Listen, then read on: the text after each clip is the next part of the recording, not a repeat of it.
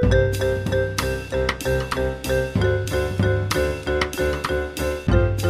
listening to Two Guys Talking Wine with Michael Pincus and Andre Proulx. Hello, Michael. Andre. How's it going? Frustrating night.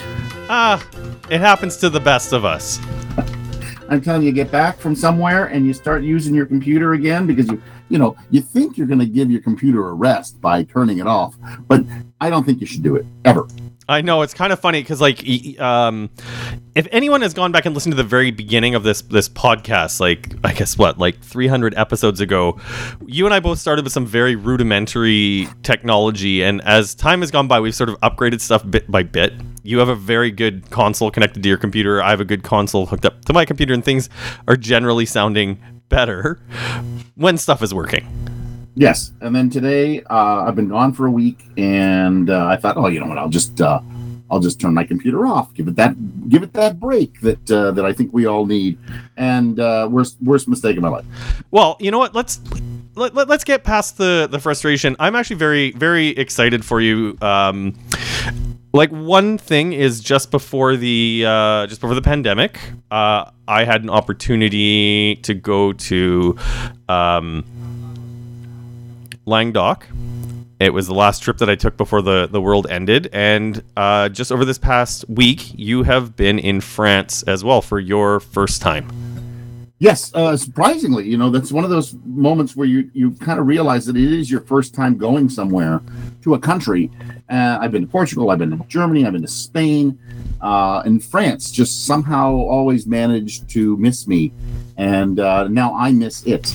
I mean, that's it. It's also something that, you and I have been very fortunate, and it's one of the things where, as wine writers, once you establish yourself a little bit, you generally get the opportunity to do a little bit of travel. But it's weird that France has been elusive to you, given the fact that you and I, we both focus so much on Ontario. I think of all the wine regions on the planet, our winemaking style lies more adjacent, especially the great wines of Ontario, lie more adjacent to France than anywhere else on the planet. I would agree with that. So, yeah, and I'll just tell you, I don't know what you're drinking tonight. It is Sunday night when we're recording this. But, Andre, a lot of people really like that Nicolas Feuillet's $55 bottle, Blue Label. Yeah, that's one of my go-tos. Okay, a lot of people love that wine. And I was in a duty-free shop, and I know you're going to France a little bit later in the year. Yep. When you are in Paris, you have got to go to the duty-free shop, and I'll tell you, it's at the bottom rack, and it is one of those Nicolas Feuillet champagnes, but it's a white label, and it's called Brut Selection. Okay, that's what it's called, Brut Selection, and it is €19, and it is wonderful.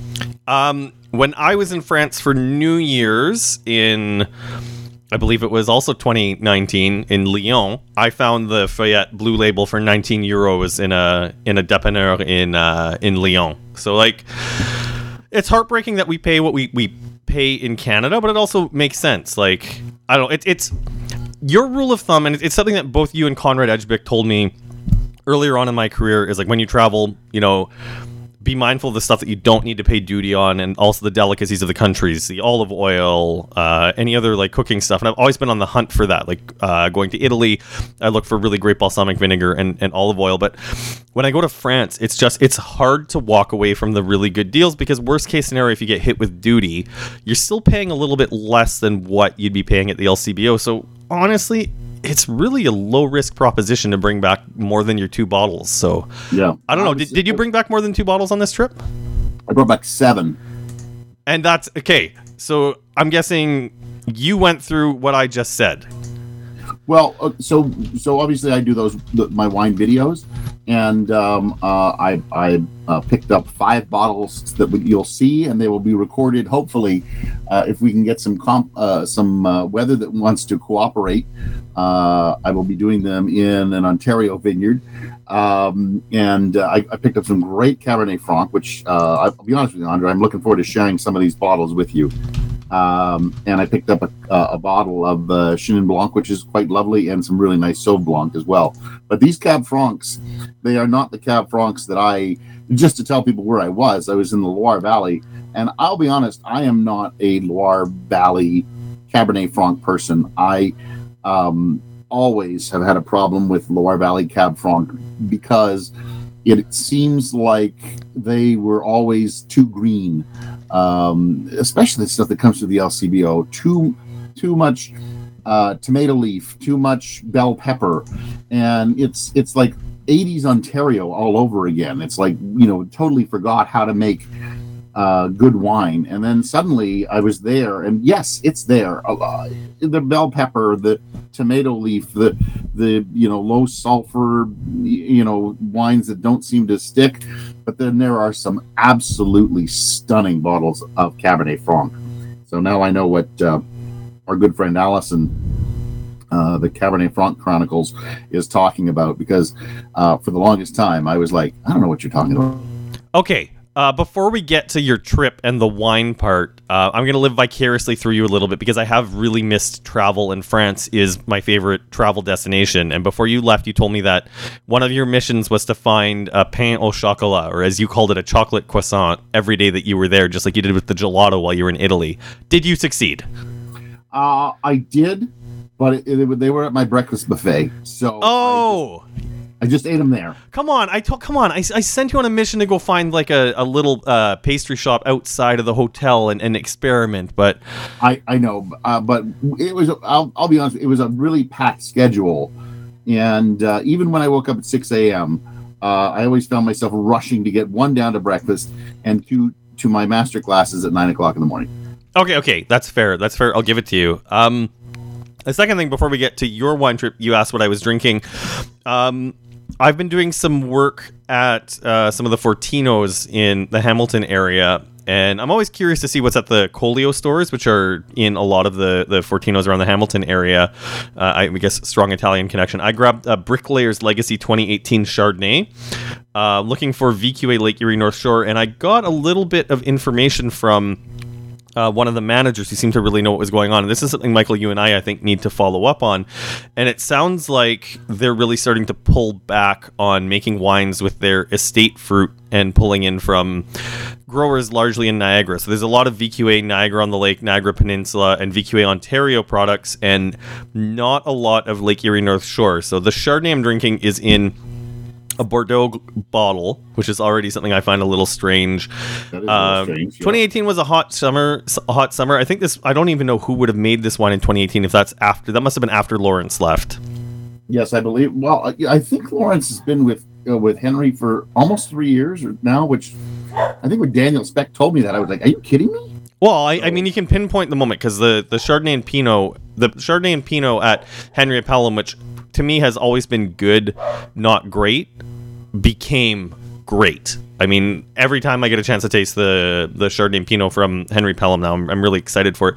This wine is actually pretty solid, but I mean, the talking point I'm talking about what they're doing with the vineyards and the VQA stuff, I think it might be worth us firing off a note to the people at Colio, because I know when Danielle Giroux was handling their marketing, it seemed like and Lawrence was making the wine, it seemed like they were on the starting blocks of really helping to reestablish Colio on the market as like a serious winery. Like the portfolio was structured in a way similar to Peller and Trius, which is something I love because it gives you something for everything. You've got the entry level wines, but you and I think we both probably have more than a handful of Trius Red in both of our cellars, and that's a wine I always look forward to tasting. So I'm a little disappointed to hear if that's the direction that Colio is heading in, because that VQA Lake Erie North Shore designation is definitely a selling feature, and that wine region is in desperate need of a flag bearer to help put them on the map in a more serious way. I would agree. I think the Lake Erie North Shore, and look, if you're listening from the Lake Erie North Shore, we want, for God's sakes, send us something that we can prove ourselves wrong. And a full shout out here, because I know Ryan Oldridge, the winemaker at Crew, listens to this, and I'm sure he's probably agreeing with what we're doing. And Ryan's doing fantastic work. He's he's leveled up. He's answered the call to action where he's made that fantastic Lake Erie North Shore Fumé Blanc. You and I have a handful of bottles to taste. Maybe we should do that together live on the podcast so we can talk to him about it. But it's easier when rising tides float all ships and people aren't going at it alone, It's heartbreaking because I remember going and I remember liking it. Macedre, fantastic winery there. Yeah. Really good wineries, but I hate to say it, the wines that I have lately been trying from the Lake Erie North Shore, it's like they are looking to pander to the lowest common denominator, and I'm very sad and disheartened by that region. It's heartbreaking to say because I know even for the ADX Wine Company, I've talked a little bit about whether or not I'd like us to get our hands on that fruit. I know Will Predholm did his North Shore project with Syrah from the Lake Erie North Shore, and I know that it's a bitch to keep vines alive in the winter because they don't get the lake effect that we do in Ontario, thanks to Lake Erie being shallower and freezing over, blah blah blah. But I mean, yeah. Anyways, let's step off this because it sounds like we do definitely have another podcast out of it. And you asked what I was drinking, so I had to do that. What did you learn in France, Michael? Oh, Andre, I have so much that's packing my brain that I think the thing to do with this is, I know you're going to the Loire later in the summer, and it'd be interesting to compare notes. I think totally. Really what we should do here. But obviously the takeaways that I'm going to give you and the broad strokes here are Sauvignon Blanc is alive and well in the Loire Valley. There's no doubt about it. Basically, we didn't do Sancerre. It seemed to be everything. We tasted stuff from around Nantes. We tasted stuff around. I love the name of the city. It's Angers, but it's spelled Angers. Angers. Yep. And a perfect name for a city that I'm sitting in. Yeah. And then the ones that center around Tours, and so that's basically where we were talking about for this trip. And as I said, I really loved the Sauv Blancs that I was tasting from Touraine. Probably some of the nicest Sauv Blancs that they're doing, and then they're not trying to copy New Zealand, which is beautiful. Well, I mean, that's the thing is France are like the OG Sauvignon Blanc. It's just New Zealand has come in with, I mean, frankly, good for New Zealand for establishing their own style. But yeah, it's nice to have you. It's maybe here's a question for you then. What does well, first off, what's the style? I have so many questions for this. First off, what's the style of French Sauvignon Blanc that has you really enamored with it? Well, there was one morning where I did a lot of rosé, and their rosé, first of all, is on the sweet side. Okay. They call it dry if it's 1.5 grams per liter or less, believe it or not. Okay. Which to me is still a little sweet, but they acknowledge there's a sweetness there. Wait, sorry, 1.1 because 1.5 grams per liter is dry. 4 grams per liter and low is dry. Well, they acknowledge it as sweet. Okay.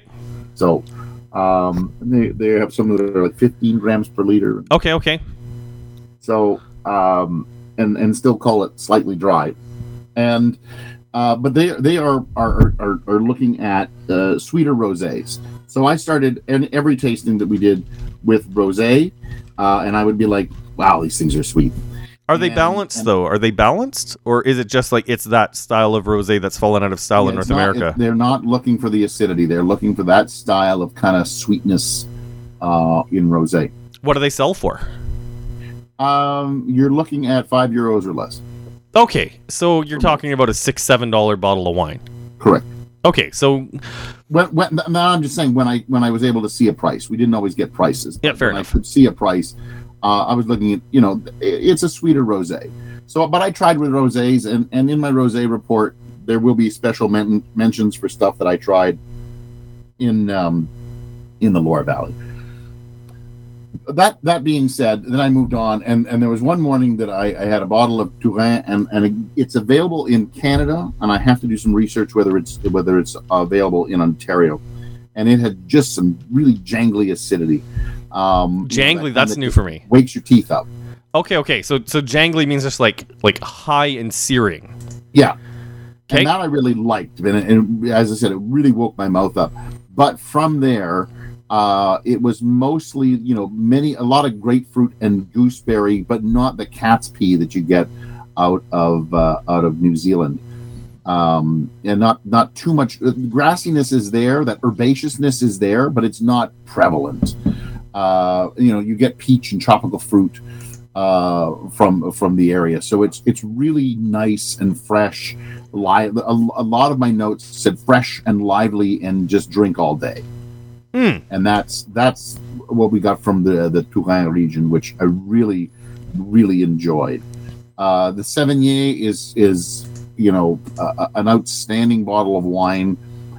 There's so many good ones, and as I said, the Cabernet Franc that I was tasting, it's still a hit and miss kind of thing for me, but the ones that hit really hit the Somar region, just some really great Cabernet Franc from there.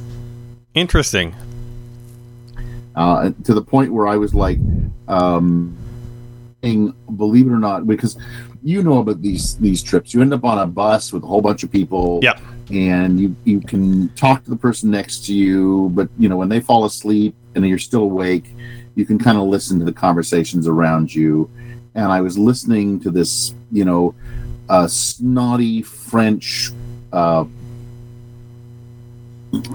know snotty in French sometimes just seems like a redundancy there, but a snotty French journalist, and he was telling whoever was beside him that Cabernet Franc is only made in the Loire Valley, and anywhere else that it is made, it is not real Cabernet Franc, and that they can because of the Loire Valley being what it is, they are the only region that can make Cabernet Franc properly, and that anywhere else that you try Cabernet Franc is wrong.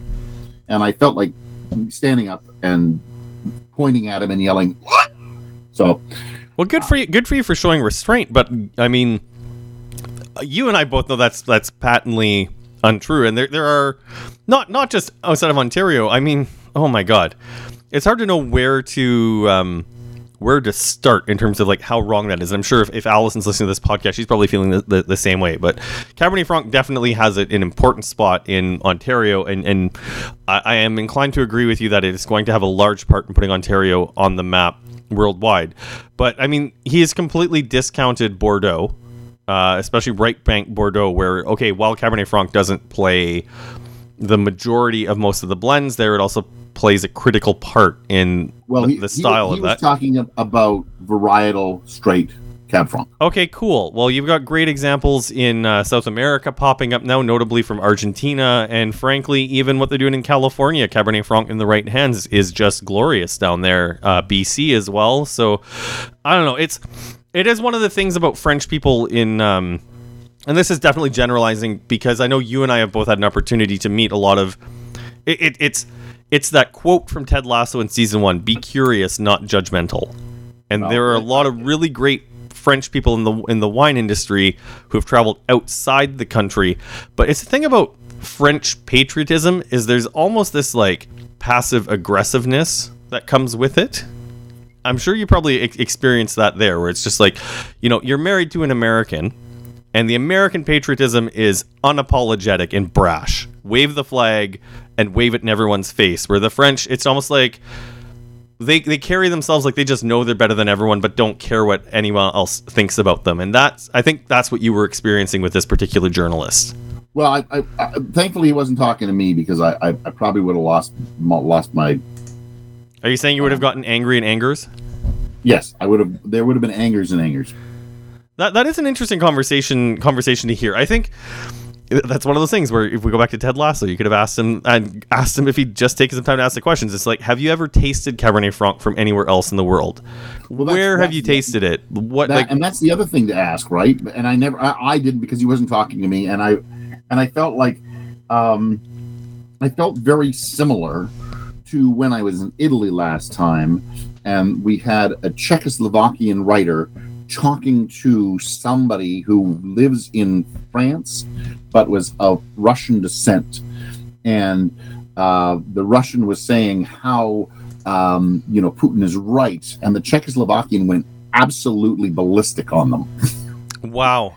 And that's how I kind of felt listening to this writer saying that Cabernet Franc cannot be made anywhere else in the world properly.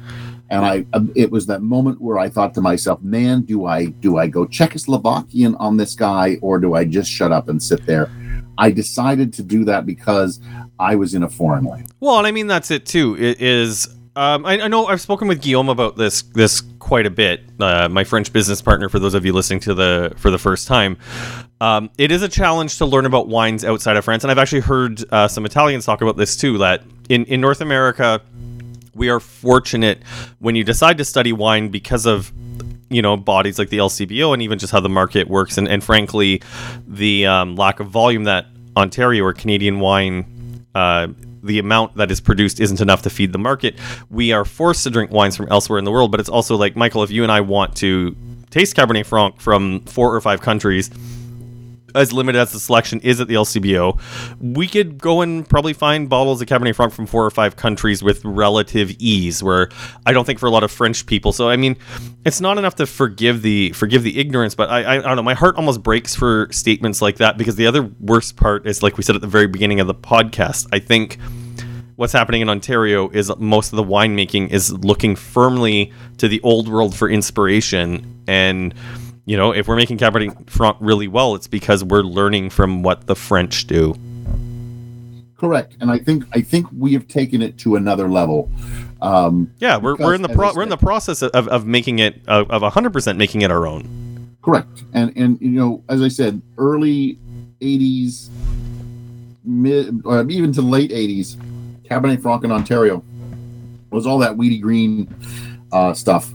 And people just got used to it. And then at some point, I think something switched with our winemaking, and we said, let's get away from, bell pepper and try to get this fruit to be better.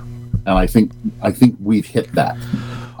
And France took a little longer to do it, but they are there. And I think they're the winemakers that are really hitting the mark on Cab Franc, and they are looking for more of a fruit characteristic, more of a dark fruit, some black cherry, some black raspberry. Sometimes there's a mix of red and black fruit in there, maybe a touch of herbaceousness, maybe a touch of floral, but yes, there's nothing like a well-balanced Franc, because I did taste some that were very bell pepperish, and I was like, no, that's not the way to do it anymore. Time to get out of that. And there was a fair bit of winemakers who were like, no, bell pepper is not the most predominant thing we should be putting in this wine. And I was so happy to see that. I am very curious though. I'm looking forward to going to the Loire Valley just to talk to some winemakers about vineyard management versus what happens in the cellar, because not knowing we were recording this podcast today, because you and I have been a little loosey-goosey on our schedules, because both of us have been insanely busy, both with travel and personal stuff. But I picked up from Endless Bottle Shop in Hamilton, and for those of you in the Hamilton area, I highly recommend you check out this shop. I bought a bottle of Chinon from Béatrice et Pascal Lambert. It was about $35, which I mean is not cheap, but also not super expensive for a bottle shop. But it was.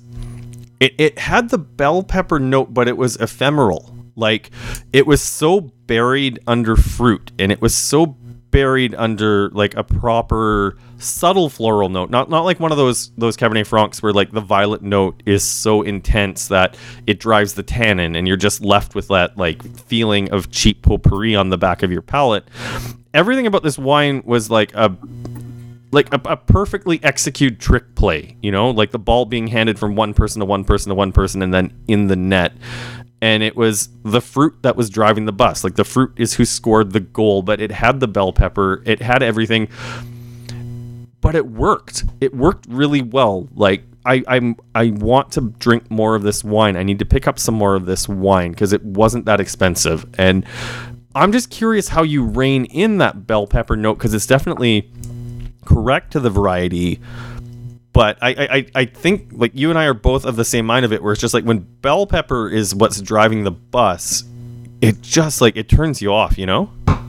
Yeah, it totally does, and that's what I think. And I my belief, and again, we maybe after we both go to the Loire Valley, we both talk to some winemakers, we grab our good friend Allison and get her to talk to us again and educate everybody on it. I think it's just underripe fruit. Well, let's see what we learn after I head there.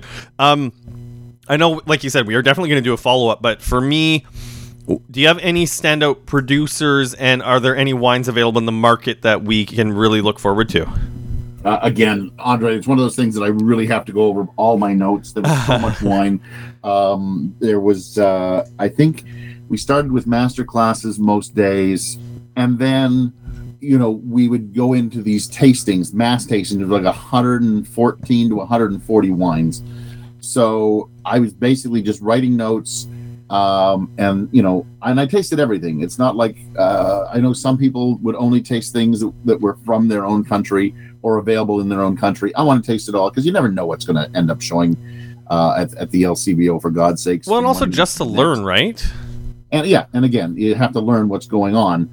So I tasted everything. I saw Canada on some bottles, but everybody seems to like Alberta, and of course it's France, so they love the SAQ. Just trying to, you know, asking winemakers, you know, where are you in Canada? A lot of them are like, well, we're in Alberta, we're in British Columbia, we're in the SAQ, and then you'd go Ontario, and it was almost to a person where they would say, oh, we really want to get to Ontario, but it's such a pain in the ass. I can listen. This is something I haven't told a ton of people. I don't know if you know this, Michael, but for the ADX Wine Company, we're exporting 20 cases of wine to Newfoundland this year. And frankly, the process is significantly easier and also less cost prohibitive for me to export wine to another province than it is to deal in the province where we make wine. And if that's not an embarrassment, I don't know what is. And you know what? I think we should end right there. Well, okay. You know what? Can we pull back though? Because I want to go back to the living vicariously, and you know what? We'll tag Tourism France on this, because I know I said it a couple times. Like, France is my favorite tourism destination, and I know you do enjoy traveling. This was your first time in France. What was your overall impression of the country and of the people? Minus that one journalist, please. I love the people. I thought they were great. The winemakers were fantastic to talk to. I did try my broken French. I started doing a little bit better in my in my French by the end, but I would have probably needed another week to really start, you know, feeling comfortable in speaking it. Angers, I think when I sent you a message, because you said, how is France? And I said, it looks like a big American city. You made the comment that maybe it was one of those cities that was bombed during World War II and they had to rebuild it. And that's probably very true. You know, the countryside was great. There was a lot of walks in vineyards and stuff like that. Oh, yeah. You told me, you actually sent me a message one day saying that they're trying to kill you. Yes. Because I think they saw us all get off the plane, and they said you were all fat Americans and Canadians, and we are going to walk, like we're going to frog march you 3 miles every day. What shape are the vineyards in? I know that a lot of regions in France had late frosts, and it has been stressful for them. The vineyards looked in good shape, and they're in a heck of a lot. They're in a lot. They're in a further state than we are in. How about that? Oh yeah, that's for sure. Leaves and shoots, and I was like, wow, we are way behind. And I don't know if we're just way behind or if they're just way ahead. And And I think a lot of people who listen to this podcast know I wouldn't categorize you as a super picky eater, but there are certain things that you absolutely will not eat. As someone who's a picky eater, how were your meals? Did you have a hard time finding some stuff? Or with the meals, there's just one time we were somewhere and there was this lady out of Ireland. Now you got to remember Ireland, what Ireland people eat, what the Irish eat. It's potatoes. At one point, she was telling me that this pate, she's absolutely loving it. It's the greatest thing since sliced bread. You really have to eat it, blah, blah, blah. And I was like, oh, what's it made out of? And she said, oh, it's made of offal. And I said, no. Made of offal? Yeah, the innards and the gizzards and all that. Oh, okay. So that's one of those things where you just had a hard time okay. So that's I think this is one thing where also people who've listened to this for a while know that you and I differ is I'll eat first and ask questions later, because sometimes you put something in your mouth where the thought of where it came from can be a little much. Yeah. No, okay. Listen, I do have sympathy for that. Do you have any meals that were standouts? Did they serve you anything? Anything that was in the dessert category, Andre. Okay, well, I mean, it's why I had to lose all the weight during the pandemic, as I'm married to a French-trained pastry chef. I mean, my God, they were, the macarons and the profiteroles and there was just some really great stuff. We did some veals, we did some steak. That's one thing, especially as a prairie boy, and I need to give a shout out to that. And Michael, I think French beef is just something that's magic, 100% straight up. It's also one of those things too where when you grow up out west, I think even as Canadians we generally think there's one way to cook a steak, and that's on a barbecue with the grill marks. Where the French, they do it generally in a frying pan, a searing hot frying pan, and it's just it's coated in butter, right? That's it. The one thing that I was surprised at, great bread, no butter. Where the hell's the butter on the plate? Where on the table? What? I know, especially I do agree with you too that they haven't put those two things together. That the French haven't put those two things together because French butter is just so delicious. And then the final thing I'll say that in our last meal, when it was our Cab Franc dinner, we did it in the Museum of Jean Lurquat, and one of the appetizers that came around was this little beef patty. It literally was just it was the size of a quarter, or a loonie. Let's go with the size of a loonie. Mm-hmm. It was on a green bun, which I believe they said it was a chlorophyll bun. And then there was cheese, 2 pieces of teeny little cheese, top and bottom. And then there was a little piece of tomato on top. And Andre, they just said it's a little hamburger. And then they described it. And it was an appetizer. I had 3 of those. Sounds they about were right. amazing. Everybody in the room was buzzing about those. That was probably the best bite I put in my mouth. The only thing that you did that was a little bit mean to me, though, was that first meal that you were there. You sent me a message highlighting the cheese course. Yes. That the first cheese course you got there included Comté. Yeah, there was at least 2 different kinds. It was really, I knew that was going to get you, Andre. So. Okay. I know we're getting close to wrapping up here because you're getting ready to do dinner. You did get a chance to experience travel on the TGV. You went from Paris to Angers, right? Yes. How was that? I had no problems with it. I got it was a 2.5-hour train ride. The internet worked. I got some work done. I got an article written.